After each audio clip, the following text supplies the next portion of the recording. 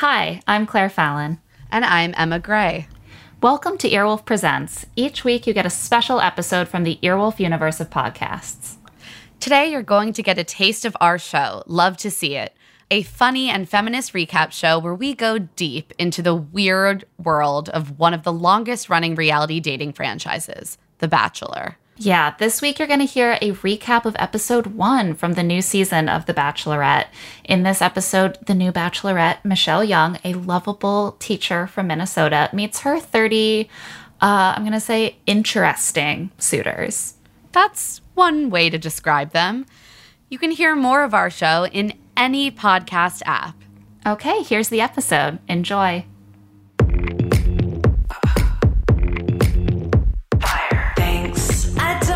Help. Just watch me love myself. That's all I want. Got what I want. That's all I want. I'm not sorry. I'm Claire Fallon. And I'm Emma Gray. And this is Love to See It, an obsessively detailed recap podcast about The Bachelor and other pop culture that makes us laugh, cry, and curse the patriarchy. We can't live with these shows and we can't live without them, but we can break down every juicy moment and unpack all the weird messages these shows send us about love, sex, and dating. Stop, drop, roll. Stop, drop, roll. Fire. Can you keep up? I love it. Welcome to Love to See It, a show about the American education system and specifically the value of extracurricular activities and athletics to early childhood development. Yeah, it's about being a hot teacher and class being in session. It's about basketball and a shot at love. Specifically, of course, Michelle Young's Shot at Love, because it's the 18th season of The Bachelorette, and it's the premiere episode. We're going to be talking about Michelle's intro package. We're going to be meeting all of her men as they exit the limo. And of course, we are going to have the very first scandal of the entire season. I can't wait. Oh, so much to dig into. And luckily, we have a seasoned expert here with us today to help us ring in Michelle's season. BFF of the pod, who we have missed so dearly, actor Allison Williams. Hello. I'm so thrilled to be here. I mean, just feels like home. We're so happy you're back. I feel very at home right now. I feel comfortable. I feel ready to just sink into Michelle's beautiful bed of 30 men. That's a weird sounding metaphor, but let's go with it. I was like really getting some very specific visuals when you said that. It's great. But let's dive in here. Let's start recapping specifically with Michelle. We get a little glimpse of her normal life as a very good teacher in an elementary school. With 4 students. Just your standard class size. Your standard public 5th school. grade class. 4 very charming and telegenic students. I almost rewound the math that she was teaching at the beginning of the episode to be like, I should know this, and I don't. And then I had this moment of such bliss where I realized that I don't have to know that. And I engineered a life for myself where I didn't have to know what it was that she was talking about. I did once. I don't anymore.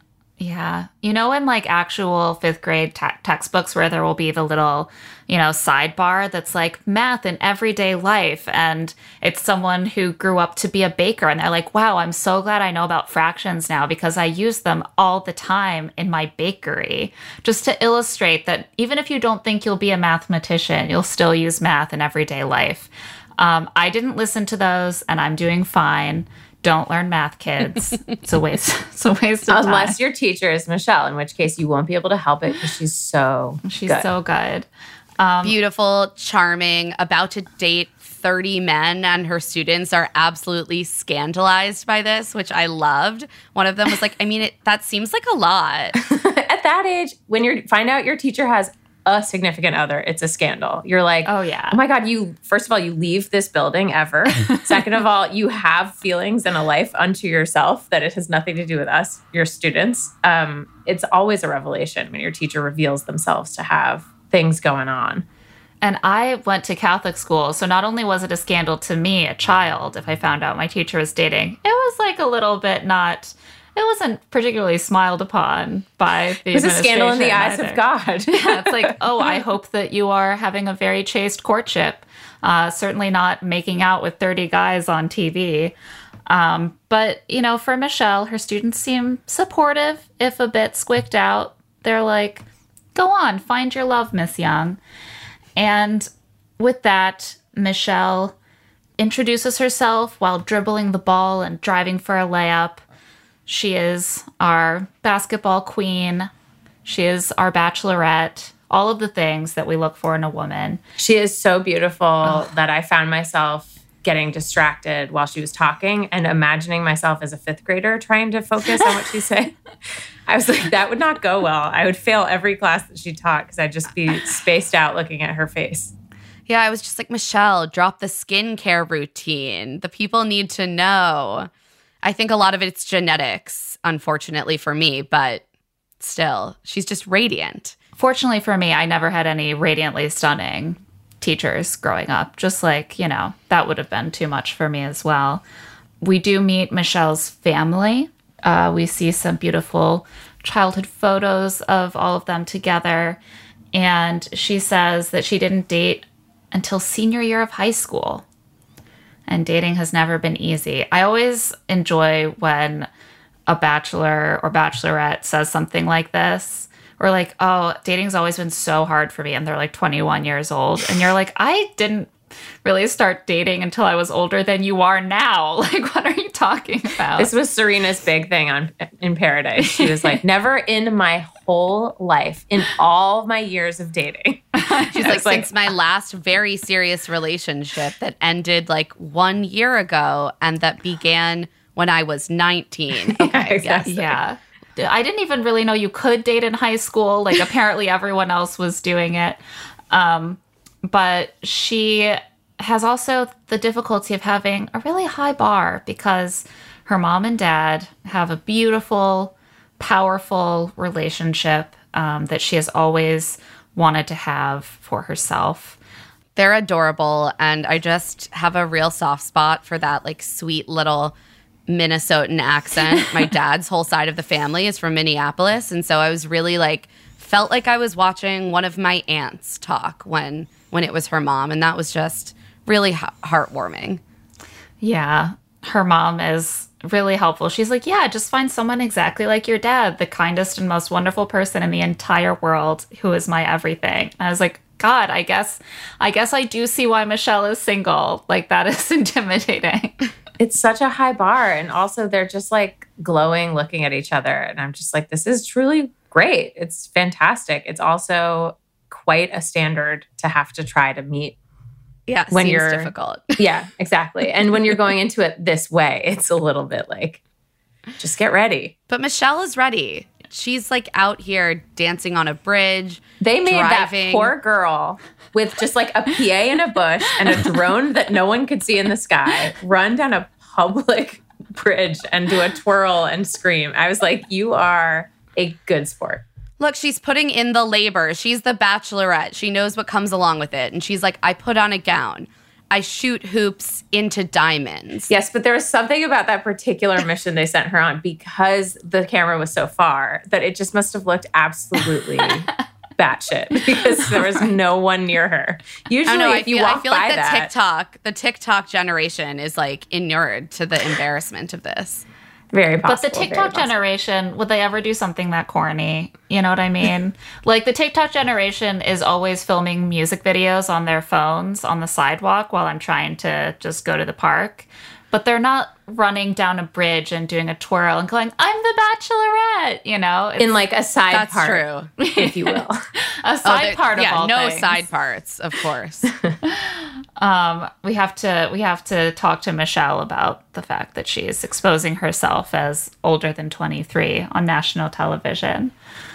We see her driving a red convertible through a wind farm and arriving at a resort in Indian Wells, California. There was some sort of music playing all through this one. I don't know what it was, guys. I think it was the music. The vibe of this whole intro bit felt very different to me than usual. The music, I think, was different from their usual type of selection. It was very like synthy and like light, like hold music almost, like the kind of hold music where you're like, wow, this is cheerful for hold music, or like the soundtrack of like a montage in a low budget Netflix show. Like it just didn't sound like ABC's The Bachelorette music to me. I was like, I'm not getting The Bachelorette like ambiance from Maybe the they've choices had to they've made. uncouple it from Chris Harrison's voice. Like I didn't notice the music, but it's possible that they've had to like kind of redo the score. I also feel like they were trying to let the audience know, like, we're back, baby. This season is fun. Like, Hades might have been kind of a traumatizing slog We by the spent end. money on this season. Yeah, exactly. We spent money. Look at her gown. Look at the diamonds just falling from this basketball net. Like, this is a good time. And I feel like the music was like an attempt I feel to like set it that was mood, like if the not a music- successful The one. music was a misfire to me. I usually don't even really notice the music, and I was Right, like, "This I think music you're not sounds supposed cheap." to. Was my feel? I was like, "This sounds like sound library like music that you would just, like hire an orchestra for Michelle." You know what I mean? Cut to your next interview is with the orchestra that spent weeks recording the score for this episode. I am To so me sorry. making a public apology to the creators of the beautiful new soundtrack of The Bachelorette. And Michelle has arrived at the resort where this will all be happening. She's ready. And I think we have a little clip of Michelle expressing her mindset as she heads in. Tonight is a huge night. It's game time. Warm-ups are over. You're lacing up your shoes one last time, and you're about to step out onto the court. But this court is covered in roses, and I'm gonna be wearing stilettos instead of sneakers. It's not subtle. Wow. I have to say, as I'm listening, each time I listen to it, I'm like, did they write that for Michelle? And she was like, really? And they were like, no, you have to say it. Of course they wrote that for Michelle. There is no other option. She's not just like spontaneously producing these. She's like, you know what I thought would be fun? You know how I play basketball? Stay with me. Let's go with that. I'm not sure the people realize yet. But we move right from this little clearly rehearsed and scripted speech into The court is covered in roses. That's how We're I would covered in describe roses. The Bachelorette. It's like a basketball game, except that there are roses just everywhere, all over the ground. Yes, we start meeting some of the men in their sort of intro packages that we get for a select few. First, we meet Chris S. He is from New Orleans and he lives in LA. He's like, I'm a California Cajun man. And then he spikes the volleyball. And I feel like that really sums up Chris. Like, he thinks he's really fun and funny. Sure does. And that's like his Oh, yeah. personality. And he's brave. He's not afraid for us to know that he grooms his eyebrows. the new masculinity. He's And like, I'm he's so goofy. masculine. Yep. And he's goofy because he wears floaties in the ocean. And that's how you know. If you have ever wondered, how can I tell if someone's goofy? It's if they wear floaties in the ocean. Yeah, he's like, look, I look like the human equivalent of a Ken doll, but I wear floaties. So I Yeah. have personality. I look like I can swim, but I can't. And that's fun. I think that's pretty goofy of me. My favorite thing that he said, and I'm sure we have the same one, is that she wears her heart on her shoulder. Yeah, to the very traditional saying. Everyone, sometimes you just go out and your heart is just exposed, sitting on your shoulder like a little parrot. I died. I absolutely died when he said that. He's like, most people wear their hearts on their sleeves. But that's too passé. normie for Michelle. She's different. She's special. She perches Perched. it. It's higher. Perched on her shoulder. It's more. I perch it's more- my heart. 80s, 90s, the fashion that's coming back. It's a shoulder pad, but it's a heart. It was when you guys were doing the character bios, the guy bios, and you were talking about the vulnerability thing. I was laughing so hard because the idea of just wanting a very vulnerable person and then cut to Chris being like, she wears her heart on her shoulder. And I was like, well, that's vulnerable. If your heart is just on your shoulder. Yeah. He's like, I love that I could just reach out and grab it, you know? Next up, we see Joe, the real estate developer. He basically, I guess, it seems like he does sort of house flipping. Like we see him like really in there sanding cabinets and stuff that they do on HGTV. And he and Michelle, he's the one who's like the same as Michelle. They graduated the same year. They both played basketball really competitively. They're both from Minnesota. And he's like, I think her smile is top notch. That's good. Gotta like her smile. Smiles are good, Claire. Okay.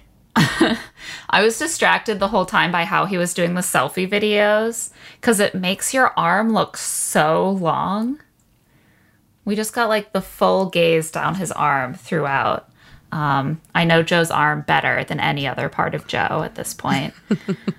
Clayton grew up in Missouri with two brothers, which he describes as being like a mini fraternity, which I love because that is what fraternity Literally, that is what it means. Yeah. You could almost say that a fraternity is like a big version of having two brothers. A brotherhood. He also played football. So they both played college sports, which means they're the same probably. And Major theme here. These men are like, my defining characteristic is I played a sport and I know a teacher. The teacher's probably my mom. And I like my always. Mom. Yeah. Can we talk about this though? Because I was flashing back to college when I had a lot of friends who were athletes who, as I was reflecting on it, were almost entirely in relationships with other athletes. I really do think it's like a very specific version of college. And we are now watching the post-grad version of that dating pool. And it's like, did you have to stay sober for a whole season during college? They just have these like weird experiences in common. And I realized that I was going to have to put myself back in that ecosystem to remember why it is so relevant that all of these people did the same extracurricular. It is so funny. The way they talk about it is as if it's like there are two kinds of people, the kind of people who played college sports and the other kind. But it is sort of true. Like, the lifestyle is so different. Like, you're up early at practice. Like, I mean, they're all like basically working an unpaid, like intense job the whole time. It is very different. And so, you know, as much as I mock it, they're probably right to a certain extent. And it would just be funny if someone was like, I was a college English major, and so I feel like I can relate to. I would really love that. I mean, we all like to stick to our own, you know, like we all want to, you know, marry other journalists, for example, or other English majors or other people who did drama club. You know, what could be better than two people who did drama club trying to run a household together? What could be less annoying than two people who did drama club? What children could be luckier than the children of such a union? But it's the teacher thing is hysterical. It comes up again and again. It truly is like all these guys are like, I've always wanted to marry my mom, except my mom didn't play college sports. So like if I could just like marry these two things, then I can literally marry that, the final product. Yeah. That. Brandon J describes himself as a fun guy who's into snowboarding, football, and basketball. He describes this as doing it all. It's like, I do it all. Snowboarding, football, basketball. What else is there? All the things you want to do. That's all I could think of. You're like, maybe there's baseball, but I don't know. That doesn't even fit in. Snowboarding, football, basketball. You got the whole year covered. You're done. Yeah, baseball isn't part of it. I'm sorry. Exactly. But now he's ready to start a family. His parents worked his whole childhood. He had to raise his brother, so he's ready to get right back into it. Nate is from Winnipeg and lives in Austin. And he is very tall. And his dog is very cute. His dog is very, very cute. He is very, very cute. He and is he's very, very tall. Yeah. 8. 6'8". You know, the question is he hot or is he just tall? No, he's really... He's both. He's both. He's both. That's a potent combo right there. His mom is a teacher, so he wants to also marry a teacher because he knows that teachers can have conversations. And, you know, normally you're just out there interacting with women. Can they have a conversation? Only if they're a teacher. So, you know, you've got to keep an eye out for that. It's tough. Especially non-superficial conversations. It's true. Most of us Yeah. are having superficial conversations, but teachers never are. That is Never. their trait. Chris G is from Halifax. He is a speaker with a nonprofit. It actually sort of sounds like he gives like sort of talks to kids of the sort that maybe you would have at like an all school Either in assembly or schools. something. That's what I was thinking. I was Yeah. Oh, picturing an gosh. assembly. Yes. Also, this is the man that wants a vulnerable woman. Well, this man is going to have to become vulnerable by talking the way he naturally talks occasionally because his voice has some kind of like a performance thing going on that made me very uncomfortable many Oh, it's like a times. spoken word cadence, but all the time. It's interesting. He is from Halifax, and I was like, is that a Halifax thing that they sound like No. they're doing spoken word all the time? Okay, No. thank you.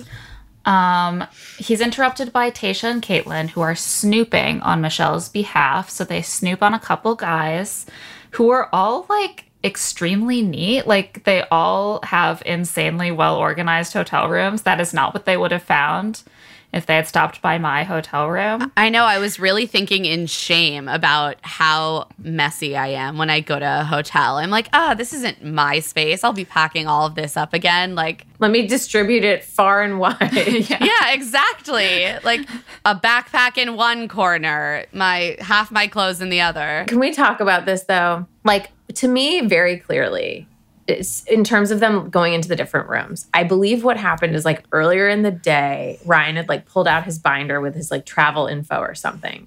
Someone peeped a bunch of papers and they were like, okay, we need to contrive a scenario where you go to just some random rooms that are going to be in the intro packages for the show. And then you're going to go to the only room that actually matters. Oh, yeah. Right? A producer had to have seen this Ryan packet. I mean, it was very And clearly his labeled. little drawing. So, It was Sorry, I'm getting ahead. I just yeah, like, you know. we'll get there barely. They stop in on a couple guys, and then we meet Ryan on a tractor. Ryan was born on the family ranch where he now works. The Raisin Ranch. The Raisin Oh wait, but I Ranch. made us skip Spencer, the financial crimes analyst. Oh, yeah. Well, we see him for Sorry. a very brief moment because they meet Spencer, and then they basically are like, let us look at your room.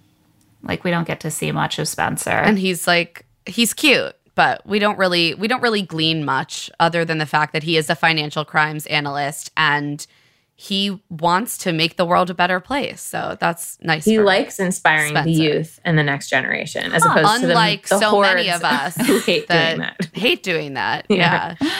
Like fuck the kids, you know. I would love to see a guy come in with that strategy and just be like, I think that my charisma is strong enough that Michelle will overlook the fact that I am like, fuck them kids. Ryan is our raisin prince, and we see him working the land on his family raisin farm. We see him in tight-fitting jeans and a pristine button-down and perfectly groomed facial hair, just like working that land. Looking, I'm going to say like the most groomed working farmer I have seen outside of the Hallmark Channel. It's a very put together look. But he's like, I have this great work ethic because of my farming. I can plow a field. If you know what I mean. Never heard that joke before. He makes a reference to a lunch pail, which honestly made me believe that this is really his life because lunch pail is a phrase that was retired about 70 years ago. It actually gave me like such a, and because I say this not thinking I'm sure he's like a a working farmer. Like, why would I doubt that? But it did smack a little bit of cosplay to me. It's like I put on my jeans and my work boots and I get my lunch pail and like I go out to my tractor. Like I just want to see the actual farmers on the other side of the tractor, like, no, to the left, to the left. Like, stop ruining this. It's a whole year our of corn. crops. Yeah. Or raisins. Raisins. Ryan is the person whose room is clearly the target of this little Caitlin search investigation. They fully just go through his suitcase. They're like, oh, what could we be looking for? We must probably rifle underneath all of his clothes and take his suitcase apart. Ah, what is this? A folder. No, so it's basically a dossier, like all of these papers and spiral bound notebooks full of strategy materials. He has lists. One thing I took note of and kind of read through was a list of people who did well on the show to emulate, like Jason Tartick and Mike Johnson, Blake Horstman. Blake Horstman? Yeah. Only watch the Bachelorette stuff for Blake. I was like, have you heard of Stagecoach, sir? Things can go They canceled awry. it forever as a result of Blake Horseman. And that was a proportionate reaction as far as I can tell. Check the cockiness at the door. He has lists of strategies for getting good edits, for getting attention. He has stuff about how to avoid a villain edit. He has, suggestions of things for research, like old episodes to watch. It's just like very in depth. I think that, did this guy seem to you like something that is maybe normal, but the show just is using it for drama? But it's like, okay, I can understand why he'd do that. Or did this strike you as like very weird? It struck me honestly like he doesn't have a ton of EQ and has relied on these methods to help him through situations that are going to be like a little bit weird socially for him.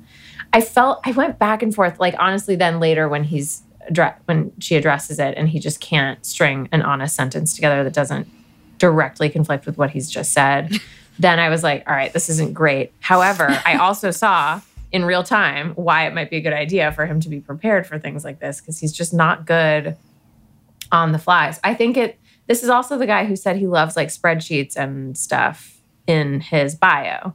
So this is real foreshadowing. Yeah, we saw a lot of foreshadowing there. Yeah. Yeah. Well, we're going to have more on this when we actually see Michelle go through the material. So this is just a teaser, really. But it's like, let's file this away for a later time. I thought it was interesting that the show showed us this here, because they could have held the whole reveal for later.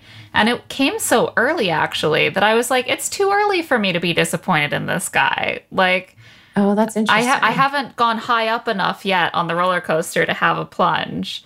It just is more like having like a jolt on the way up or something. It was like an odd narrative choice to me. Or they assume that there's going to be enough drama later on that they can just like throw this one out real early, which is bold, honestly. Yeah. We're going to take a quick break and we'll be right back with the gentleman's limo exits. Can you keep up? I love it. Just in and so good. Thousands of summer deals at your Nordstrom Rack store. Save up to 60% on new arrivals from Vince, Rag & Bone, Adidas, Joe's, Marc Jacobs, and more. Great brands, great prices every day at Nordstrom Rack. But hurry for first dibs. Get your summer favorites up to 60% off at Nordstrom Rack today. Great brands, great prices. That's why you rack. And we're back. Let's get to the limo entrances. Michelle shows up for the night looking absolutely gorgeous in a gold chainmail gown with cutouts. Just only a specific few people can pull this off, and she really looks amazing. Yeah. It's me and Michelle. It's just the two of us. Claire has that gown, and I think you should wear it every day. I do, and I always get a lot of positive comments at daycare pickup. People think it really suits me, so you're very glamorous. Thank you. But let's talk about these limo exits. I actually thought that Michelle was kind of bringing a very different energy than I expected at the beginning. She seemed very calm and like composed, not really throwing off a lot of energy. And I was like, oh, I think she might be nervous, but it's manifesting as being just very like even keeled. Yeah, elegant and contained. She's someone who has learned to do a lot of really good breath exercises. Like she has calmed down her heart rate before exiting the limo. Yeah. And it's funny because I feel like some of the men take note at how composed she is, and it makes them more nervous. Yeah. Yeah, I noticed that too. I think that it's a sign that she's nervous. Like Tayshia and Caitlin are like whooping and like, oh, look at you, you're stunning. And she's like, just She's like, I am prepared. I have to give a lot of speeches and be really front and center for the next like 12 hours that it will take for us to reach morning and thus the end of the rose ceremony. Yeah. So the first limo pulls up and we start with Nate. And Nate tells her that his name is Babatunde Olufumi Robert Nathaniel Olukoya, but his friends just call him Nate. Michelle is a head shorter than him in her stilettos, and we know Michelle is not short. He is, I have to keep remembering how tall 6'8" is. That is so tall. 6'8" is so tall. Like, I don't know that I would be able to really have a conversation with Nate because I would have to look straight up. Like, that man is a full 1.5 feet taller than me. We should get like a life size, like true to life size cutout of him to put up on the wall so that whenever Michelle's having conversation with him, we can kind of take a moment to like position ourselves. Simulate. This is what it must feel like. I'm going to need that kind of aid. I think that's a good idea. Same. And he says, it's better Nate than never. Michelle loves a bad pun. Oh, yeah. Michelle loves it. Michelle's very into it. Romeo introduces himself in French and then translates, my name is Romeo, and I hope you'll be my Juliet, but I assure you our love story won't end in tragedy. I'm glad he addressed that. Yeah, but then what is it? Yeah. What is your love story? We're 12 and 14 and everything desire to works be together. out great. Yeah. And Michelle doesn't seem to know what to do with this either. She's sort of like, okay, thank you. That's nice. Bye. But she thinks he's hot, which is Yeah. great. She does. He gets Rooting the for little him. like thumbs up. She's into it. I do actually have trouble during these intros reading who she's actually interested in. Because I'll be like, Michelle is not into this. And then like 3 seconds later, she'll be like, we have so much chemistry. I know, but also those could be about anyone. You know what I mean? That's a good point. It occurred to me that her thumbs up to Tayshia and Caitlin could be have been about about other people. Yeah, maybe These tricky producers. can't trust anyone in this world. The crazy world of Bachelor. Jack exits in a white dinner jacket and he says, I'm Jack Russell, like the dog. And like the dog, I'm loyal and attentive, but also playful and ready to play tug of war for your heart. I don't know what to say Okay. about that. There's nothing to say. Nothing to say. Anyway, let's talk about Clayton. Yeah. Clayton, the world's second most interesting man. Clayton Who looks exits. just like Jesse Palmer. He exits the limo with his arm behind his back and tells Tayshia that he, of course, used to be a student. He used to get in trouble for his behavior. And in case he gets out of line, here is a yardstick for corporal punishment. Nothing cuter than joking about corporal punishment. I was like, I don't think Michelle beats her students, but The funniest thing was okay. Tayshia and Caitlin watching from afar going, they called it a teacher stick. And then they said, he's a teacher. They can be teachers together. It's like they're playing charades. They're like, I think we teacher stick. actually have a clip of how the rest Oh, of good. this unrolls. It's a ruler. It's a teacher stick. He's a teacher stick. He's a teacher. They can be teachers together. Now listen, I plan on being on my best behavior this entire time, so hopefully you don't have to use it. But this time only, I will allow one free swing. You know, I don't think I ever thought I'd be spanking a grown man's butt on national television, but here I am. Give me your best shot. I'm gonna be nice. That's It's it? your first day of That's school. it? I'm gonna Okay. be nice. I First want day you to of come school. back to class, you know? Okay. Teacher stick. She is a good sport. She's Teacher really a stick. good sport. I'm sorry, all I heard was teacher stick. Teacher stick is so funny. Teacher stick is what it should be called from now on. Yeah, I love the idea that they're going to be teachers together. Like, what do teachers do when they date? They just do teaching stuff They together. just do teaching. They teach each other. They just rotate back and forth It's- until they've learned everything. It's the influencer outlook where you, like, do your profession as a couple. But, like, if you're a teacher, I don't think it's quite the same as doing a couple's photo shoot for, like, a fitness brand. They can be teachers together. They can be That's teachers so funny. together. I really loved that moment. Caitlin and Tasha have very delightful chemistry. The best. Anyway, he's very clearly the best contestant, and moving on. He is the person who is openly like, I thought that would go really differently, but she's very calm and confident, and I thought she'd be nervous, and now I'm like freaking out. Every guy would just be reassured by a woman who's just a little bit less confident, I would say. Just a little You more, mean vulnerable? maybe a more vulnerable woman. He's like, I thought she would be vulnerable. Instead, she's actively not in physical danger. Do over.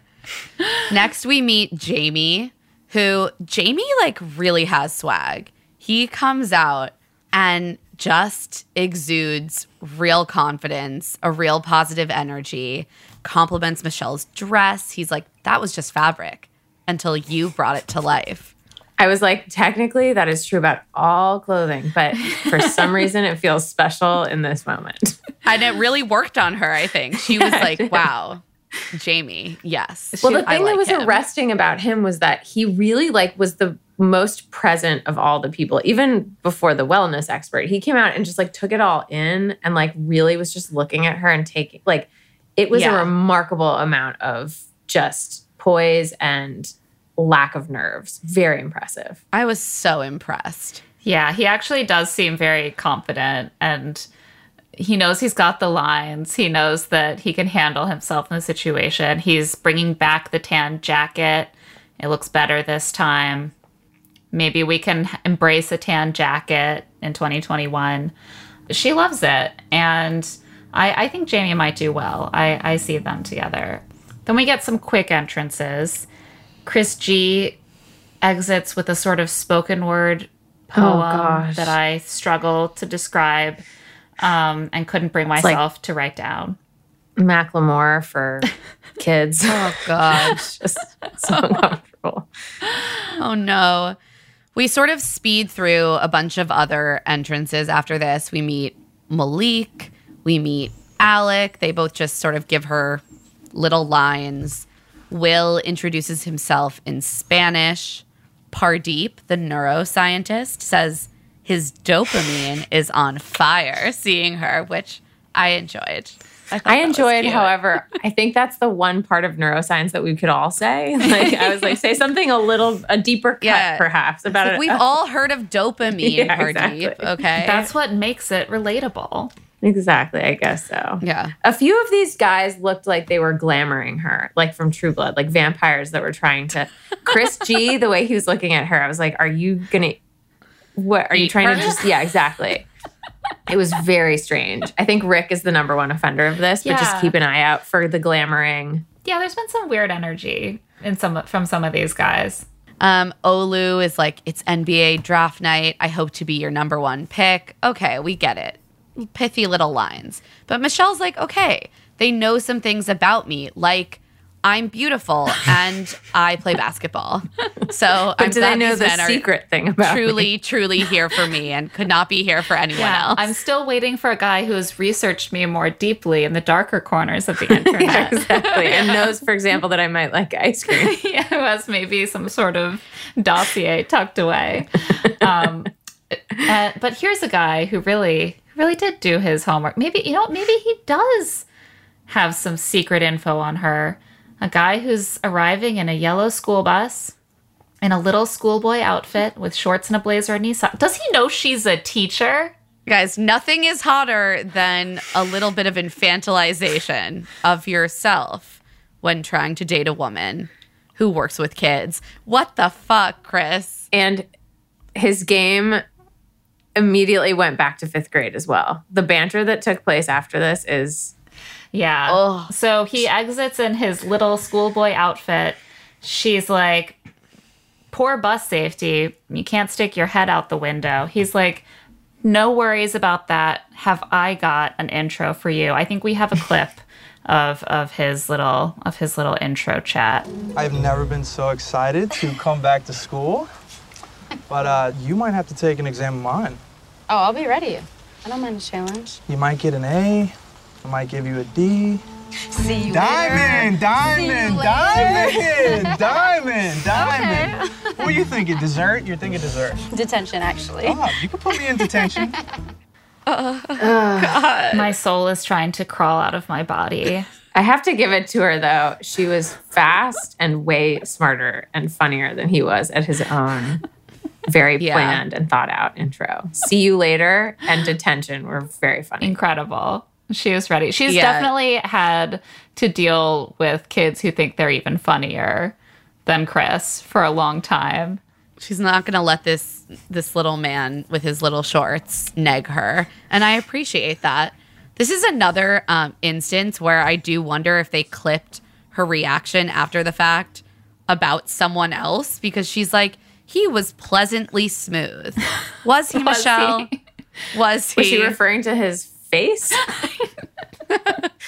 I will say after this, Chris says that he wanted to do something relatable to her for his intro, and he feels like he really nailed that. And I wrote something relatable to her, like a student coming on to her, I guess. Like, what? She is a teacher. Like, she's not dating her students. There's just something like, let's not go there, you know, Chris? I don't know how sharp Chris is. I don't either. But I do have a feeling that he was put in this cast very, very purposefully to just be pissed. He's so ready to be angry at the other guys. It revealed itself by the end of the episode. I was like, why is this dude here? And then I was like, oh, because Aaron can't come back.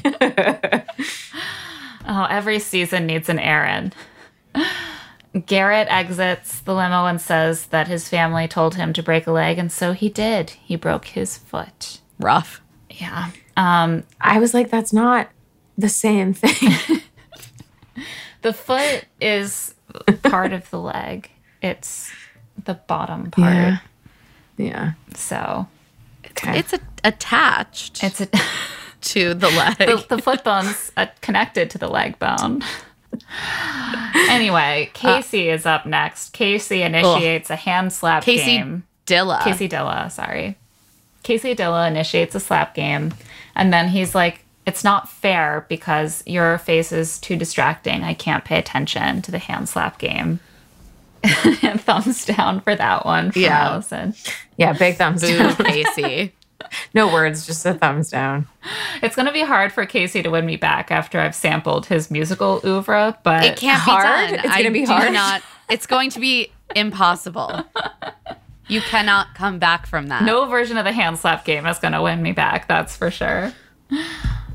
Brandon Kay offers her a huge Mardi Gras bead necklace and says, the finest jewelry in Louisiana, you have to earn it by showing your... And then he, like, cups his hands under his chest. Like, Brandon, no, this was... And he pauses for way too long. He really messed up the delivery of this. Even Caitlin and Tayshia were like, ooh, that dismount did not work. He did not stick it that was landing. like, he was like, okay, I got it. I've been rehearsing the setup to this opening line in my head, but he forgot to get to the end. And then he's like, no, your heart.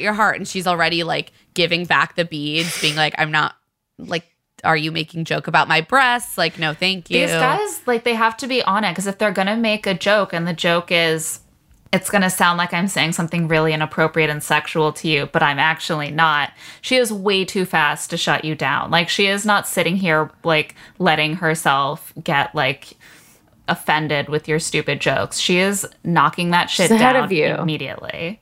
Yeah, the men are like, she's on a delay, right? I think of women as being about 30% slower than men mentally, Of course, so this pace should be fine.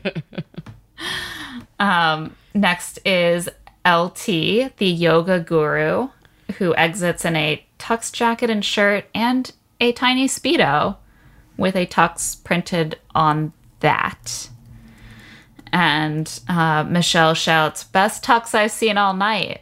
Clint Eastwood must be so proud of his grandson. Oh my gosh, that's right. I forgot. Well, I love Tayshia going, "That man forgot his pants, Caitlin." That made me laugh so hard. If you're the Bachelorette, you can't be like, "You forgot your pants." You have to be like, "Oh, great tux." Like, be so supportive.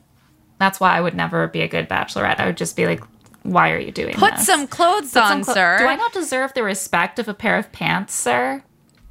Next, I think we've all been waiting for this moment because we are talking about Rick. A table with a covered dish is wheeled over to Michelle.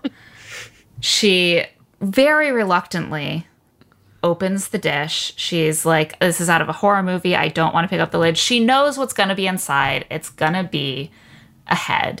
And it is. It's Rick's head poking out of a bed of lettuce.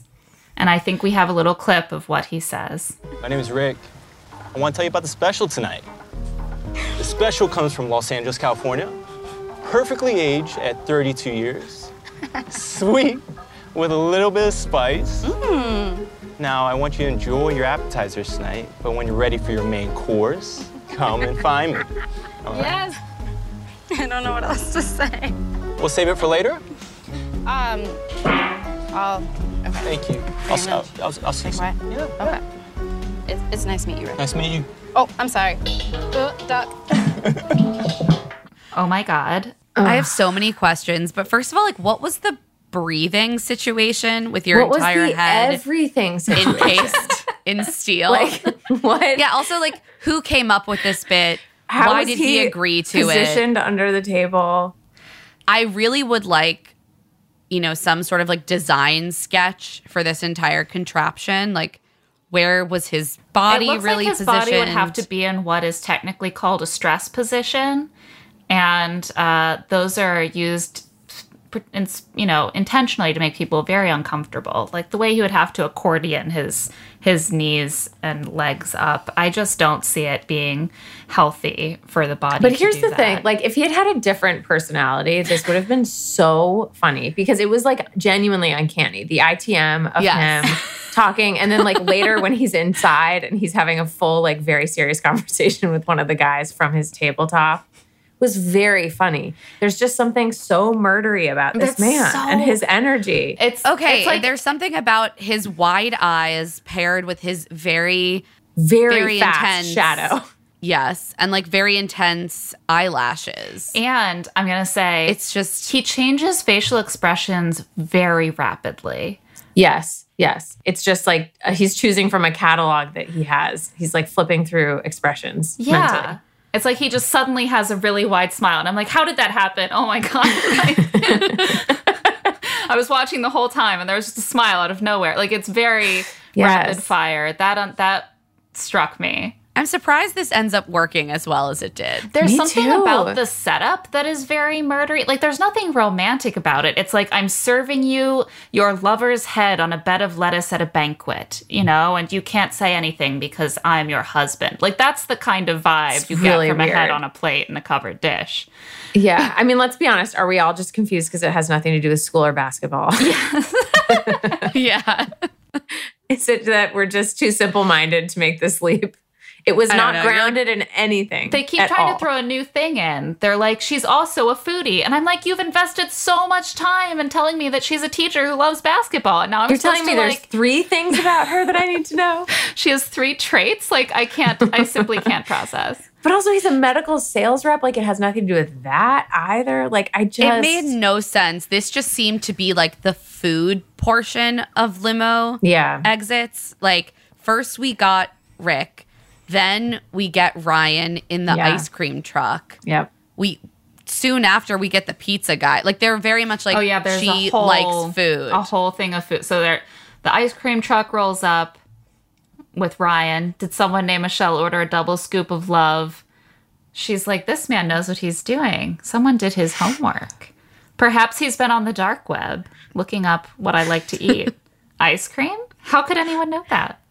Who likes ice cream? I thought it was the only person I knew who liked ice cream. Well, there's someone out there who might have your interest in ice cream written down in a spiral-bound notebook because that's how much they want to get to know you. Something to look forward to, really. Rodney comes out in a red apple costume, and she asks what kind of funniest part of the apple night. he is. I hope we all have the same immediate reaction my God. to this. She says, what kind of apple are you? And he says, obviously Granny Smith. Like, Rodney. What are the odds? Genuinely, what are the odds that he would pick?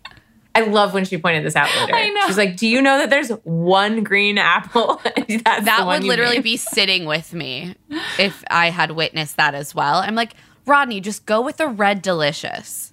Like, I'm so confused. Also, I love a Granny Smith apple, but I don't believe So this do man has I. ever eaten a Granny Smith apple because they're very obviously green. Yeah. Next, Peter. I don't know how to process what's happening with Peter. Peter opens sort of by like howling at the moon. Buongiorno, Principessa. And then hurls a raw round of pizza dough into the air and lets it just splatter all over the pavement. He's wearing a sparkly jacket. Aren't you supposed to like catch the dough if you do that professionally? Also, Buongiorno Principessa harkens back to a pretty tragic film. Like that was the old. I was like, is this that Holocaust movie? Like, what are we? So. It's a Beautiful Life. Yeah. Yes, life it's a is beautiful life. It's a beautiful life. It would be like if someone came flying out of the limo making a Schindler's List joke. It's like, this is just a weird vibe to bring to this kind of event. And just so much like raw energy coming out of him the whole time. Like he's just like the DJ hyping up like a So bar weird. mitzvah, and he's just like going a little too hard, and you're like, was really it's stressful. 3 p.m. Yeah, I just kept thinking, though, about what you guys said, that he is genuinely, by all the reviews, a good pizza maker. And so how much cooler he could have been if he was just like super humble about it and gave her a slice of unbelievably delicious pizza and then just like sauntered into the house. Yeah, and instead Right? he left raw pizza dough all over the pavement and shouted a line from a Holocaust movie at her. What a choice. But he's very confident. Yeah. He's like, we're vibing. I'm in a Ferrari. My foot's on the gas. All the guys are trying to catch up with me. whenever a guy compares himself or what's going on in his To a life to a Ferrari. Ferrari, And it's a frequent occurrence on this show. frequent. Yeah, it's like a type of guy who sees himself as like he's a luxury item or his life is based around luxury. Next up is a very different kind of vehicle. A tiny, tiny fire truck with a I really loved this. with a man on top, wearing a tiny toy fire helmet with a little siren on it, and he has to kind of like Roll himself up on this children's toy. He says to Michelle, "I heard there's a fire, but apparently it's just a smoke show." No, I didn't think it was that bad. I thought it was pretty funny. It's I contextualized. thought it worked. Yeah, Yes. I thought it worked within this context. Like it was good. Unfortunately for Daniel, next up is a real fire truck. That's rough. That's just very rough. And you see Daniel get the full on goofy court jester background music during his entrance, and then it's like the big hot man has arrived, and he's just like helplessly watching from inside, being like, "Oh no, I I've been think made someone a is fool." like, someone's like, "Is that how you came in?" Thinking that's why he's upset. He goes, Yeah. "No, I came in on a toy." Yeah, they're like, "Wait, then what?" they all And all the laugh at other him. men starts laughing. Oh my god, It's so mean. rough. There's nothing wrong with a toy fire truck, Daniel. It doesn't emasculate you. PJ is the other firefighter. He exits also in a suit. So he's got like a bigger fire truck and a fancier outfit. They really worked this on the production side to make a clear contrast. And Michelle says, there's another firefighter inside. He also came in a fire truck. And PJ's sort of disappointed. And she's like, you can compare. She's like encouraging a firefighter rivalry I love from that. jump. Next, Next, a bed is wheeled up to Michelle containing the winsome form of Brandon J, reclining at his ease and inviting her into the bed with him. What did you guys think of this little move? I'm weirded out. He's another glamoring person in my mind. I feel like that's a word that's going to keep coming up. He just looks very young. How young is he? I don't know. I don't get it. I think he's 26. So 2 whole years younger than. Yeah, only 2 years younger than her. But again, like I'm bringing my own old person biases. Everyone should into be old this. enough for us in our mid-30s to date. Exactly. It's only right. Exactly. only It's the right. polite thing to do. Will no one think about our feelings? Brandon says that he wanted to give her a preview of waking up next to him every morning for the rest of her life. And she says, well, you'd be waking up to this every morning. And she gestures at her like perfectly made up face and hair. And I thought she was making a joke that's like, obviously I won't always look like this in the morning. And he says, I'd be all right with that. That really killed me because it was fully the joke she was making. Yeah, And he's he's like, I like- will not be picking up on that. But oh yeah, you're fine. This would Like, work. If it's sure. episode 1 of Marvelous Mrs. Maisel, I'm into it. You should be fully made up by the time I wake up.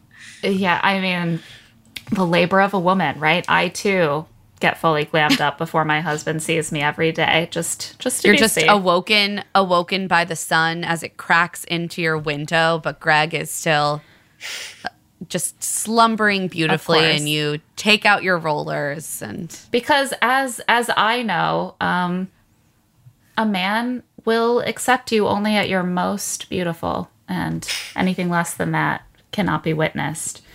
I just loved the lack of self-awareness that he had in that moment. Next, we get just some very quick entrances. Spencer dribbling 2 basketballs, Brian, Jamari in a suit with tearaway arms. Edward has his like singing bowl and has her do some deep breathing. He's a wellness coach. God. Leroy does a Polaroid selfie with her. Martin, the blonde, tipped dude. Blonde tip guy. The way it shows up in my notes is blonde top of hair.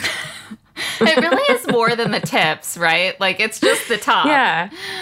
There's two blonde tops of hairs in this season. Oh my God, wait, who's the other one? Malik. Yeah. Malik and Martin. There are too many for me to keep up with still at this stage. Yeah, it's the just the top blonde, and he tries a backflip and then says, "I'm already flipping crazy about you." So just some quick entrances for these guys, and then Joe comes out, gives her a hug, and she says, "You look really familiar." He just blows right past this initial comment. He's just like, yeah, see, I had a line about how I'm from Minnesota. So all these other guys you'd have to convince to move to Minnesota, but I'm already here and I can't wait to go home together. I just love how he like refused to acknowledge that she had clearly recognized him. Yeah, talk about like being present in the moment. He is like the opposite. He's like running a track of reality. That's how he thought this would go. And Michelle is standing there like while he talks to her, being like, you look really familiar. Like, do we know each other? Why do I know you? Have we met? And then as he's walking away, he's like, oh, I don't know. Like, we'll see. Like some bullshit. Walks away. And she goes, have I slid into your DMs? Is your last name Coleman?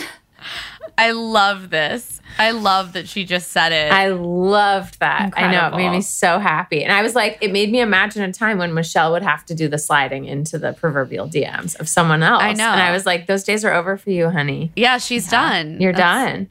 Yeah, I hope But so. I love that she had that Well, no, I moment. just mean people will be sliding into hers from now on, I think. Yeah, she'll never have to initiate again. Yeah, well, you never have to. But then do you trust the guys who are sliding into your DMs?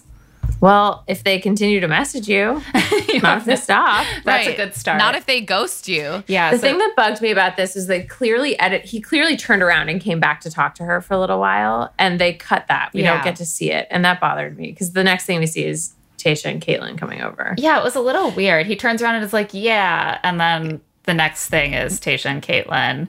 We're left to assume, like, what? He just, like, ran away immediately into the house and was like, okay, we've addressed that. Goodbye. He was like, oops, I've been caught, and like just sprints away. So weird. Tayshia and Caitlyn, though, come up and they're like, what? What did we hear about the DMs? Tell us everything. And Michelle's like, yeah, so we DM'd briefly about basketball, and then he ghosted me. So strange. So weird. I mean, in one way, I was like, this is the smartest strategy that anyone ever deploys on this show because he's already negged her. And so in a world where like, no, for real, it reminded me like of Courtney and Ben in Ben's season when she just like wasn't sure she was into him all season and it made Ben crazy. It just like strategically, it's so smart because she's starting on the back foot and all these other guys are just throwing themselves at her. And instead she's like, well, you've already proven to lose interest in me. That should make me think. That should make me think, why bother doing it again? Which is what we thought she was going to do all episode. But instead it makes me want to win you back so that it's my decision whether or not. You know what I mean? Anyway. Yeah, it's interesting. Oof. They ask if she's happy to see him. And I thought she was going to say no because she seemed really put off. But then she says, yeah, kind of. And he's good looking. So yeah, he obviously is. she was into him at some point before. yeah, it's weird because I can understand DMing with someone briefly and then not responding anymore. Like, it doesn't seem like such a big deal to me. It does seem a little odd to then see that that person is going to be the Bachelorette and to be like, I need to really go after this person now and like really make sure to date them. It's just without reaching out to her, just in a simpler way. Yeah. So Joe is the last guy. All the guys are now awaiting her inside a space that I think of as sort of like industrial, multi-level parking lot meets sort of wood-paneled conference room, but glamorous. And she heads on in to walk down the long, long staircase in her stilettos as the men applaud. I would have been like, can you all chill out and like stop applauding? In fact, stop looking at me because I need to focus on making it down these stairs in one piece. But Michelle's a pro. She makes it down. Rick's head is still on a plate. And with that, we're going to take a quick break and we'll be back to talk about the cocktail party. Can you keep up? I like love it. When you need mealtime inspiration, it's worth shopping Kroger, where you'll find over 30,000 mouth-watering choices that excite your inner foodie. And no matter what tasty choice you make, you'll enjoy our everyday low prices, plus extra ways to save, like digital coupons worth over $600 each week. You can also save up to $1 off per gallon at the pump with fuel points. More savings and more inspiring flavors make shopping Kroger worth it every time. Kroger, fresh for everyone. Fuel restrictions apply.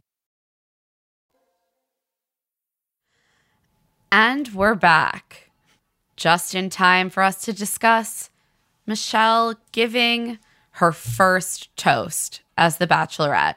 It's nice, a very standard toast about being authentic, vulnerable. Did you guys notice how loud the ice was clinking in her glass during the toast? Yes. It was like the only thing I could hear. Second Bachelorette season in a row where the sound department was like, we're going to mic the glass instead of the dress.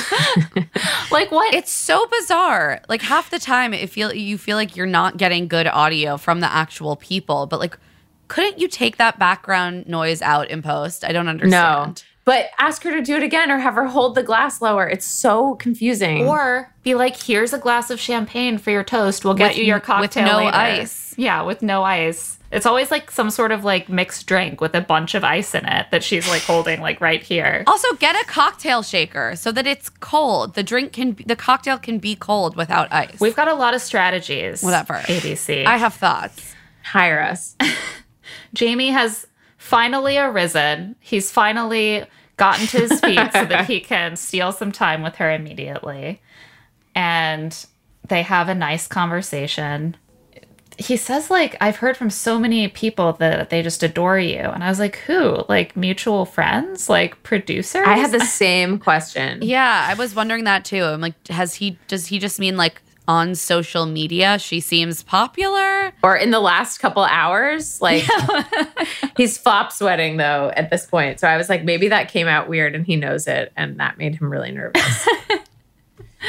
But they seem to have a nice time. And then Peter has taken another crack at being the foodie guy. He has set up some cannolis and red wine for her, and he feeds her her first cannoli. Before telling her what it is, and then he just says, he's like, it's good or something. good. And I was like, what if she has a dairy allergy or gluten? Like, I would have hoped the producers would have stepped in before that happened. She's like, what is it? No, seriously, what is it? As never his know. hand just like shoves. He's like, you She's will like- eat it, ma'am. Put it in your The mouth. thing about a cannoli is I don't know how to eat one in an elegant way because it But just... he gave her a napkin, and I was like, this is rare on this show. That's There's something. a cleanup implement, and I was very impressed. a good moment for Peter. Joe, meanwhile, is feeling great. He's like, Michelle recognized me. Like, sky's the limit for us. Michelle, meanwhile, has decided she needs time with him ASAP. So she comes and gets him. And it's not going to be an easy conversation because while he is feeling very good that Michelle remembered him, Michelle is not feeling great about how she remembered him because what she remembers, as she tells him, is that he responded to her DMs for a while and then he stopped responding without explanation. We call this ghosting. Some people call it ghosting. I think that might be a strong term for a relationship that has been exclusively over DM, but sure, like it's not polite. That was the feelings she received. It was seemingly. It understandably left a very bad taste in her mouth, especially now that he is popping up wanting to date her on television. On TV. But so what Joe says in response is that the reason that he stopped responding is that there was a lot going on with him specifically. He also is from Minnesota, and he actually had one of his real estate properties. It's on George Floyd Square. And, he said there was just a lot of unrest and shootings happening, a lot of chaos. He didn't know how to deal with it or express that to her.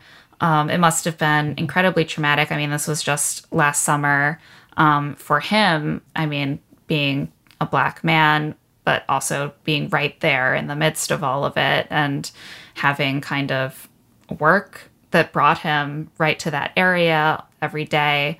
It sounds like a lot. He says he didn't know how to deal with it or how to express it to her. He didn't really feel like he could get into a relationship with all this going on. And he's like, I wish I had handled it better, but that's what happened. And that seems honestly pretty reasonable. And I think Michelle feels torn at this because she obviously relates to what he's saying. She says very clearly that, she would have completely understood, especially because she is also a Black woman, a person of color who was living in the midst of all of this happening in close physical proximity to it. And she makes it really clear that what bothers her is not that he wasn't ready for a relationship or wanted to stop chatting, but that he just stopped communicating. And she's worried that in this setting, maybe he'll just kind of emotionally shut down again. And this is when he says that he recognizes that he sort of was lacking communication skills. And that's something that he has spent presumably the last year working on, and that he has been in therapy, and that he came on the show because he really is interested in her. And Michelle, again, makes it clear that she really appreciates him being open with her. She specifically calls out the fact that it really means a lot that he is a Black man speaking really openly about going to therapy. But she's also, again, nervous about protecting her own heart. Yeah, there's clearly this like push and pull here of obviously everything he's saying, she feels the validity of, and she feels like the pain that may be behind it, that must be behind it, that she is familiar with herself, but that, she can't just say, well, then forget all of my concerns, because there was time in between, like when things were, initially kind of happening and you were really like overwhelmed by all of that. And now, a year later, you being here, like time has elapsed. You didn't communicate with me. You didn't tell me, hey, I need to take a break from all of this because I'm dealing with so much. And so, like, how invested were you in getting to know me if that wasn't a choice that you could make, or if I couldn't be that priority? If you couldn't come back to me before we appear on this show together at some point during the last year and let me know what happened, that's got to be tough. You're like, I want to give him the benefit of the doubt and like accept his explanation because there's so much truth there. But then at the same time, like, am I not taking care of myself to not notice, all the ways in which he could have handled it better if he were really invested in possibly having a relationship with me? Yeah, it's like undergirding this entire conversation, which they don't explicitly say, is like, well, now the setting is national television. And so what does it mean that that's when you chose to show up? Right. She says it later when she's trying to decide whether to give him a rose. She's like, is it just that now I'm the Bachelorette? Is that what really changed? And that's always going to be the question when someone that you know from your past pursues you on The Bachelorette. It is true. But I'm glad, and I understand why she ultimately chose to keep him around, which we'll dig into later. Meanwhile, Rick is back. Oh, Rick is back. Rick has decided that he cannot simply sit in the table all night and wait for Michelle to come for her entree.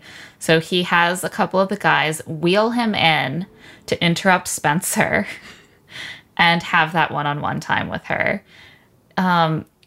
Which basically begins with her just sitting on a couch across the room from him inside the table and talking to his head. So awkward.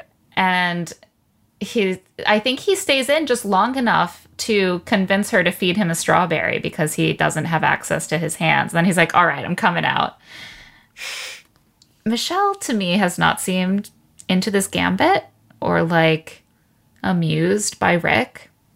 But after he comes out of the table and they chat for a little bit, he, is like, I just want to laugh through this journey with you. I want to be there for you if you're having a rough time, someone you can turn to. And she's like, Rick is so charming. We have so much chemistry. He is glamoring her. He is a vampire glamoring her. I'm obsessed with this.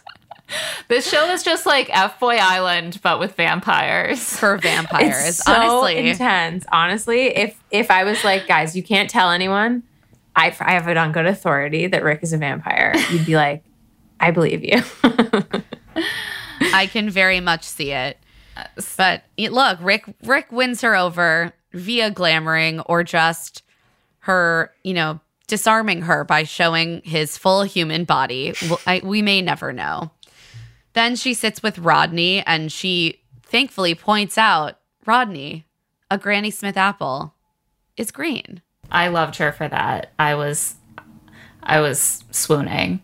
Meanwhile, it's time for Ryan to take his turn to maybe sweep Michelle off her feet spontaneously or perhaps not spontaneously in some way.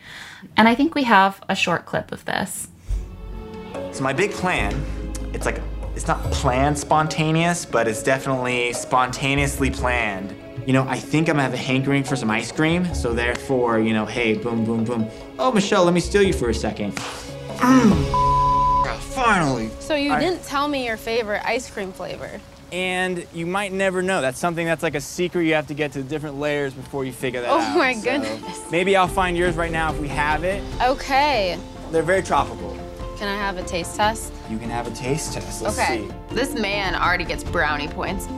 This is phenomenal. Phenomenal. Yeah. I feel like ice cream is kind of like the way to my heart a little bit. Okay, first, I really need to point something out. This is not an ice cream truck. It is a water ice truck. I looked up the company, and it's called Happy Ice. Again, not ice cream. Very much says on their website, we are water ice, inspired by Philadelphia. Wait, water ice. What? Water ice, like a shaved Like an Italian ice ice? dessert. Yeah, like Italian ice.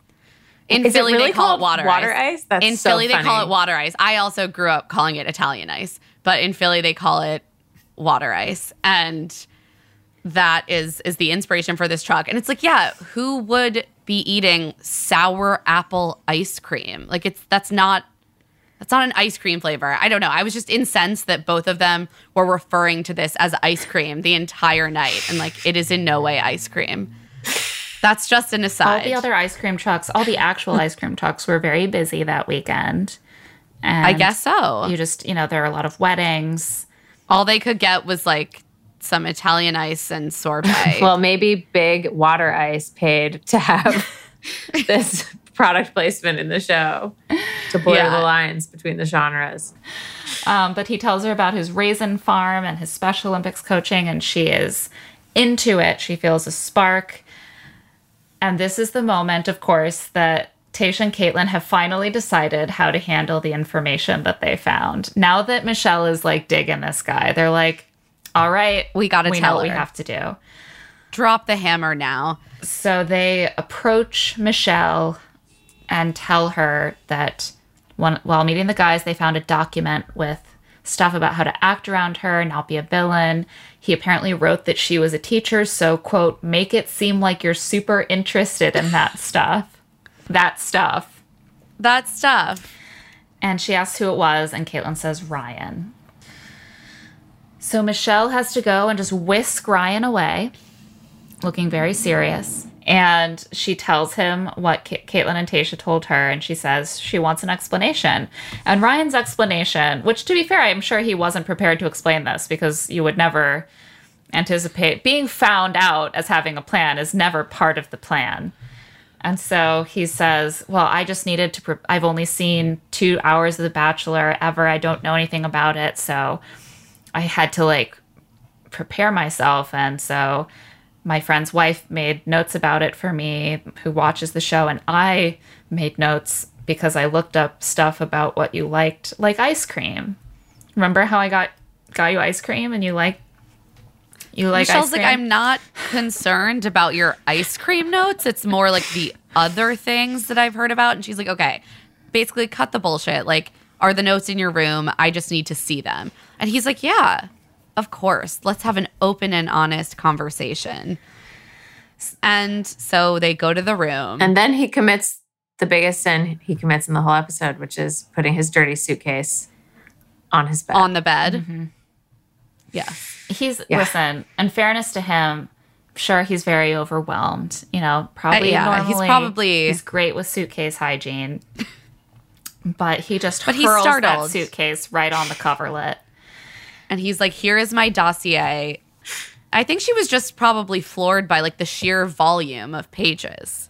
Because there was a lot to process there. That's like a full semester's worth of AP Bio handouts right there. It really reminded me of during college when I was studying for finals, I used to try to condense all of my notes from the semester into one new note stock because it helped me remember everything. And I was it looked like that, just many, many pages of just random information. He's cramming.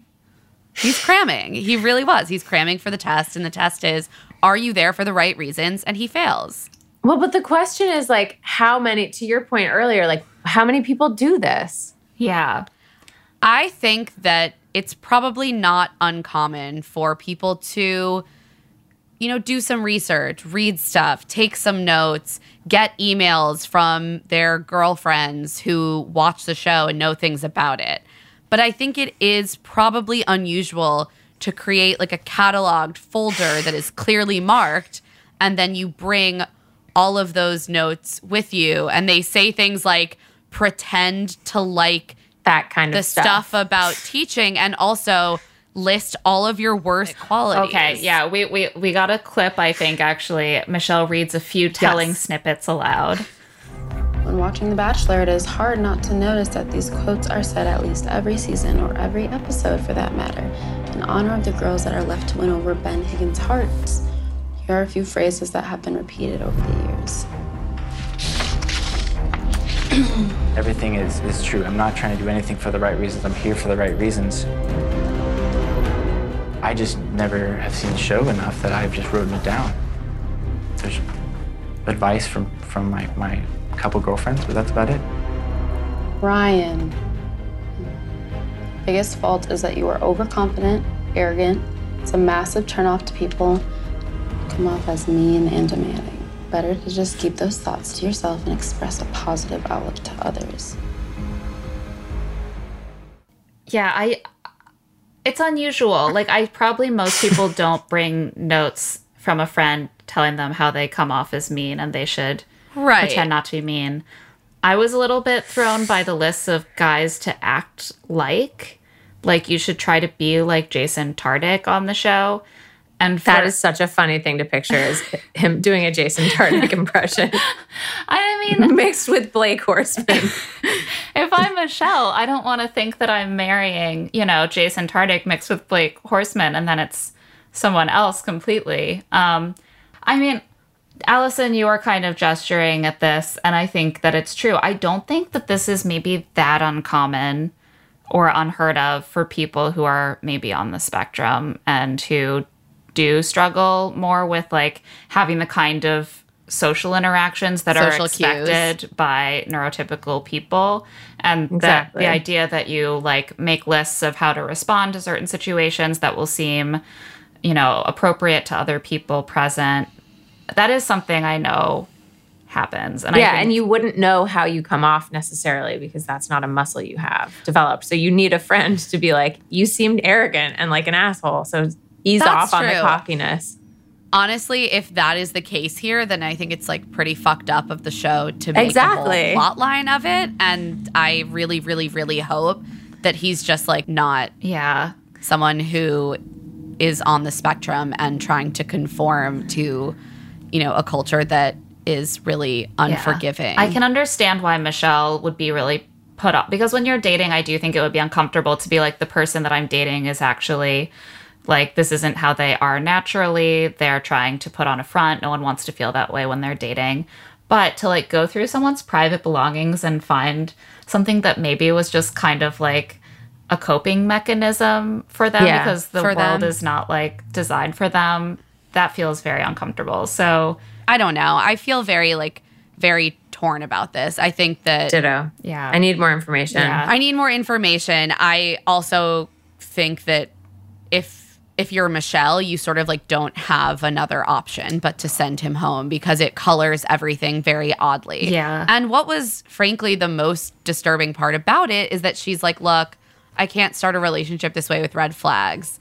And he asks for a chance to change her mind twice. Like, okay, you ask that once. And she's like, no, you need to respect my boundary. You need to respect my decision. And then he does it again. Yeah. And that like not great. Felt really icky. Not cool. Yeah, because that also like triggers the other bell that you're thinking of, which is like, is he planning so much because he's really determined to make it far on this TV show? Right. And he doesn't. But, we don't know. All we know is if a woman says, please respect my boundary, I'm breaking up with you, you really should just respect it. And so we say goodbye to Ryan very quickly, and Michelle recommences the cocktail party and gets some time with Nate. He says, I loved this. This is sweet. So much.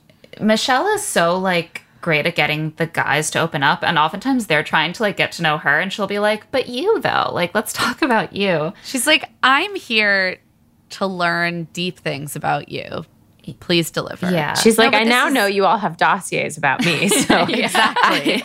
I have to know about you. I need to catch up here. Yeah. And he feels that he has some walls up, but Michelle is very good about very quickly prodding him to tell her about his own, like, he's like, your parents' relationship, it was so amazing the way that you talked about that, and how much you look up to their relationship. And she's like, well, what about you? Like, what about your parents? Oh, that you don't have that? Like, tell me more. And suddenly he's telling her about his parents' divorce and how his mom is now getting divorced from his stepdad, who he's very close to. He says he's never seen his parents kiss. And so he really kind of like suddenly is divulging a lot to her. And she's really like touched by this, and they have a beautiful moment. I feel like this is the connection that we see That's like maybe the most promising that we see on night one. And it makes so much sense why ultimately he got that first impression rose. Yeah, first out of the limo, first impression rose. You know? Yeah, like this guy is top 4.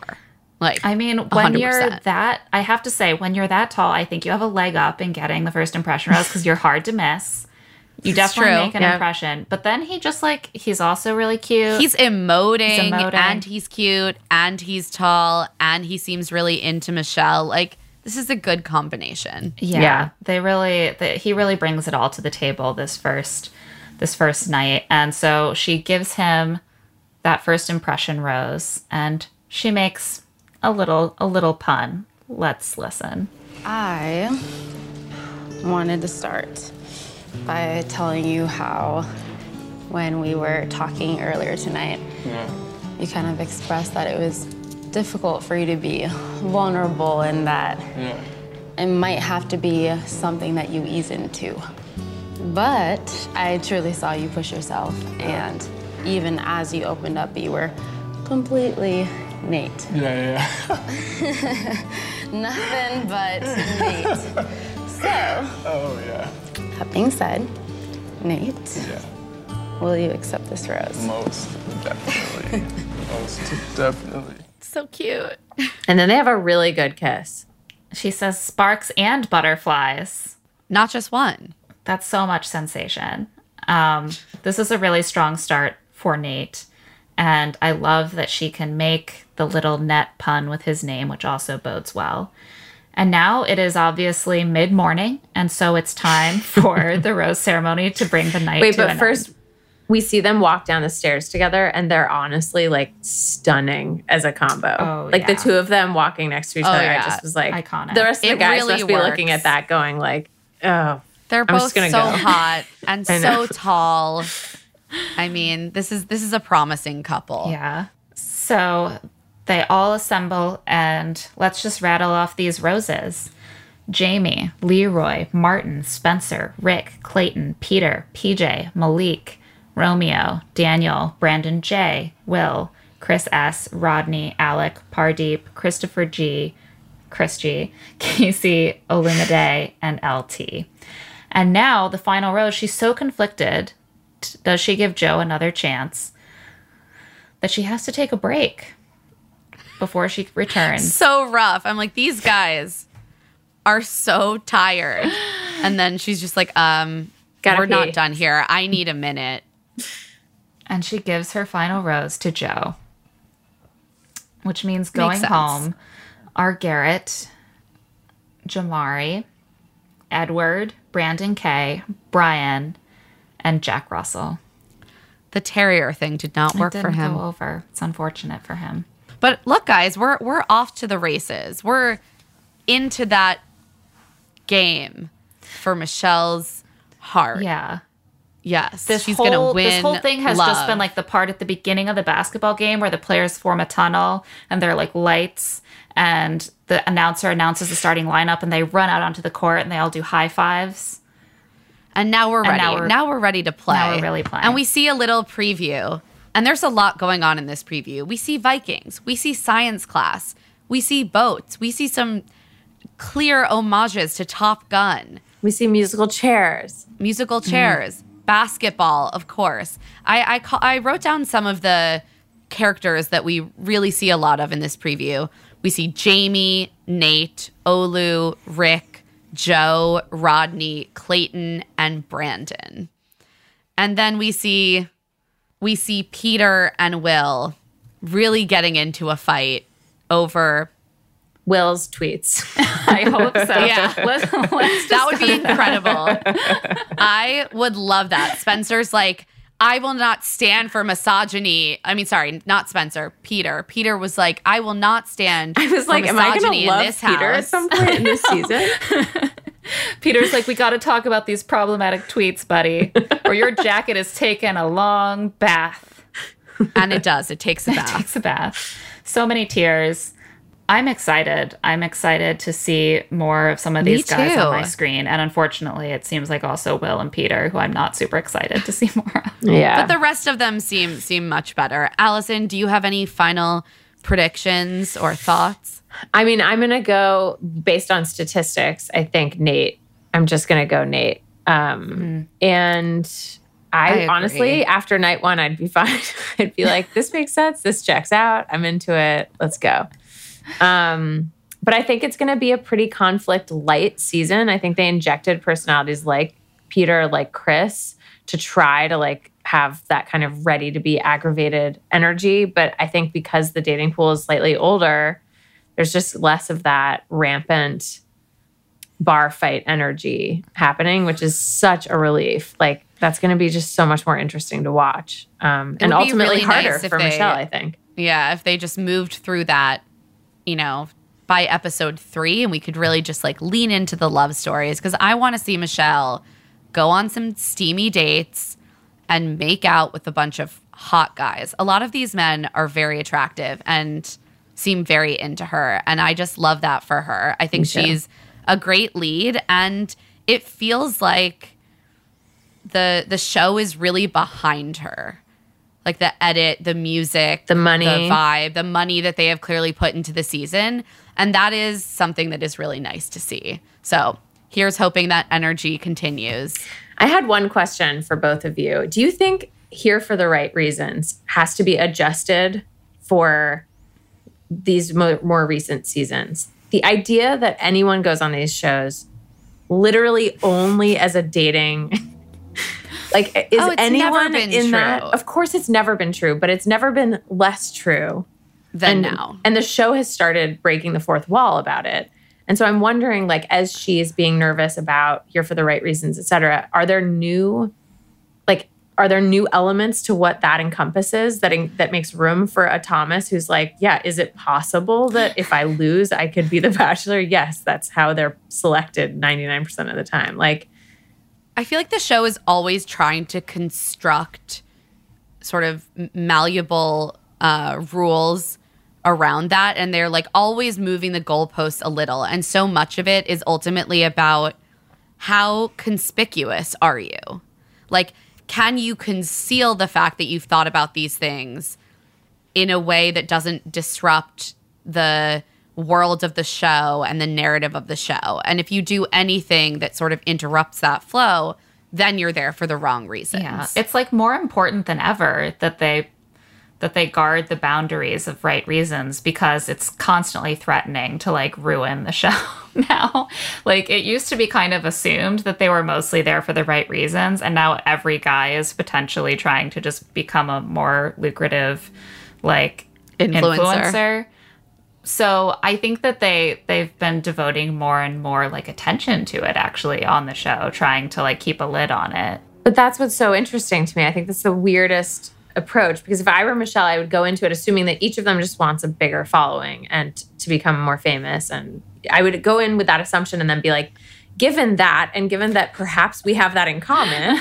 Yeah, exactly. Is there love to be found here versus these patrol people who emerge each season to seek out the people who are trying to stay? It's just it's getting so confusing. It's getting really hard to follow what the ethics are for the Bachelor. Because there or Bachelor. are no actual ethics, and it's all bullshit. And the fact that it's like the fact that it's about one person too, like more so than Paradise. Exactly. Is so much of it. It's like, what is she comfortable with? You know? Yeah. Like, and as long as you have a lead who is uncomfortable with a guy who came on hoping to maybe become the Bachelor or get more sponsorships, then like you're not going to see her wanting to keep those guys on, right? I don't know. Yeah. Well, that's what changed when they started allowing the contestants to know whose season they were applying for. Like back in the day, they'd be like, oh, you're not my type. Like, I didn't know it was going to be you. I'm not at all interested in you. And now at least they can all say, I knew it was you and I applied. So that's helpful at least. Anyway, I was just curious how you felt. Yeah, no, it's... Yeah, like I think that's something we're going to be talking about for a long time, and that the show is going to be negotiating in new ways kind of every season moving forward. When New York Not has going broken away. off and drifted into the sea, The Bachelor will still be trying to negotiate the boundaries of what being here for the right reasons means.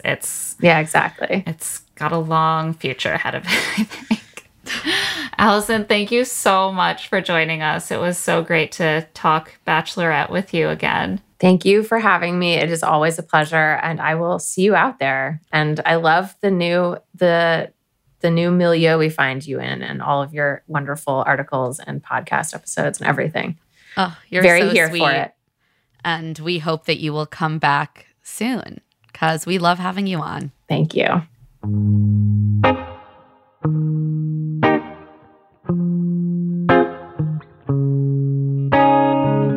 And now it's time for Love to See It, Hate to See It. First, Love to See It. We love to see some of these guys being so visibly and adorably nervous about meeting Michelle, Nate, Clayton. They're just so excited to be in her presence. We don't blame them. I just love this moment when we see guys just melting over the Bachelorette for the first time. We also love that Joe spoke so openly about going to therapy.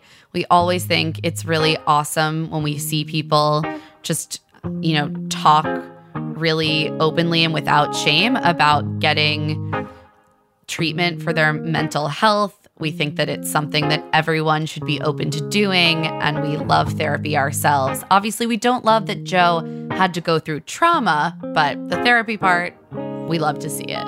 Definitely love therapy. Hate to see it. Water ice being passed off as ice cream? Come on. I don't like to see that. It's a travesty to ice cream. It's a travesty. If I walk up to an ice cream stand expecting chocolate and vanilla, I'm going to be very confused to find sour apple water ice. Not my jam at all. Michelle handled it so well. I really respect that. Too kind, honestly.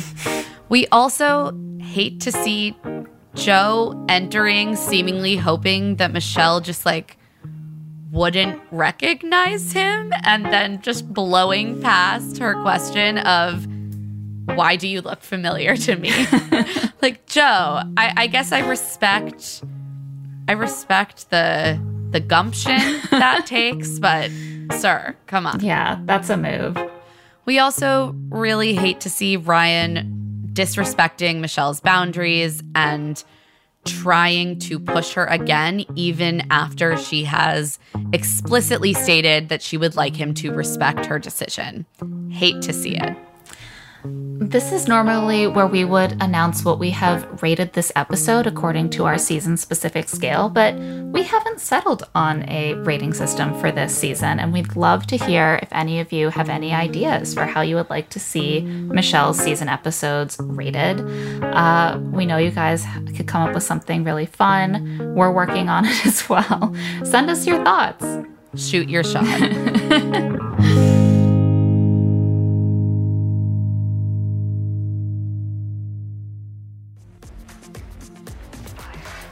And that's it for this episode of Love to See It with Emma and Claire. Thanks to our wonderful guest, Allison Williams. Love to See It is produced by us, Claire Fallon and Emma Gray, and Stitcher. This episode was edited by Tamika Weatherspoon. Our theme music is by Tamar Habib, and our art is by Celine Chang. Josephine Martirana is our executive producer. If you like the show, please rate us 5 stars and leave a review. And of course, help spread the word about our show, especially to your friends who used to listen to us as Here to Make Friends. If you want to get in touch, you can email us at claireandemmapod@gmail.com with your questions, voice memos, rating ideas for this season, and we might even feature you in an upcoming mailbag. You can also find us on Twitter at Love to See It Pod and Instagram at Claire and Emma Pod. And you can find our newsletter on Substack at claireandemma.substack.com. I'm on Twitter and Instagram at Claire E. Fallon. And I'm at Emma Lady Rose. We'll be back next week to recap the second week of Michelle's journey to find love. Can you keep up? I like love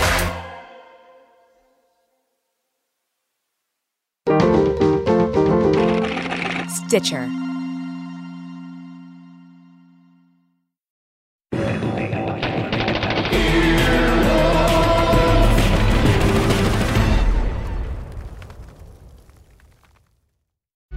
Life is a highway, and on it there will be many chicken sandwiches.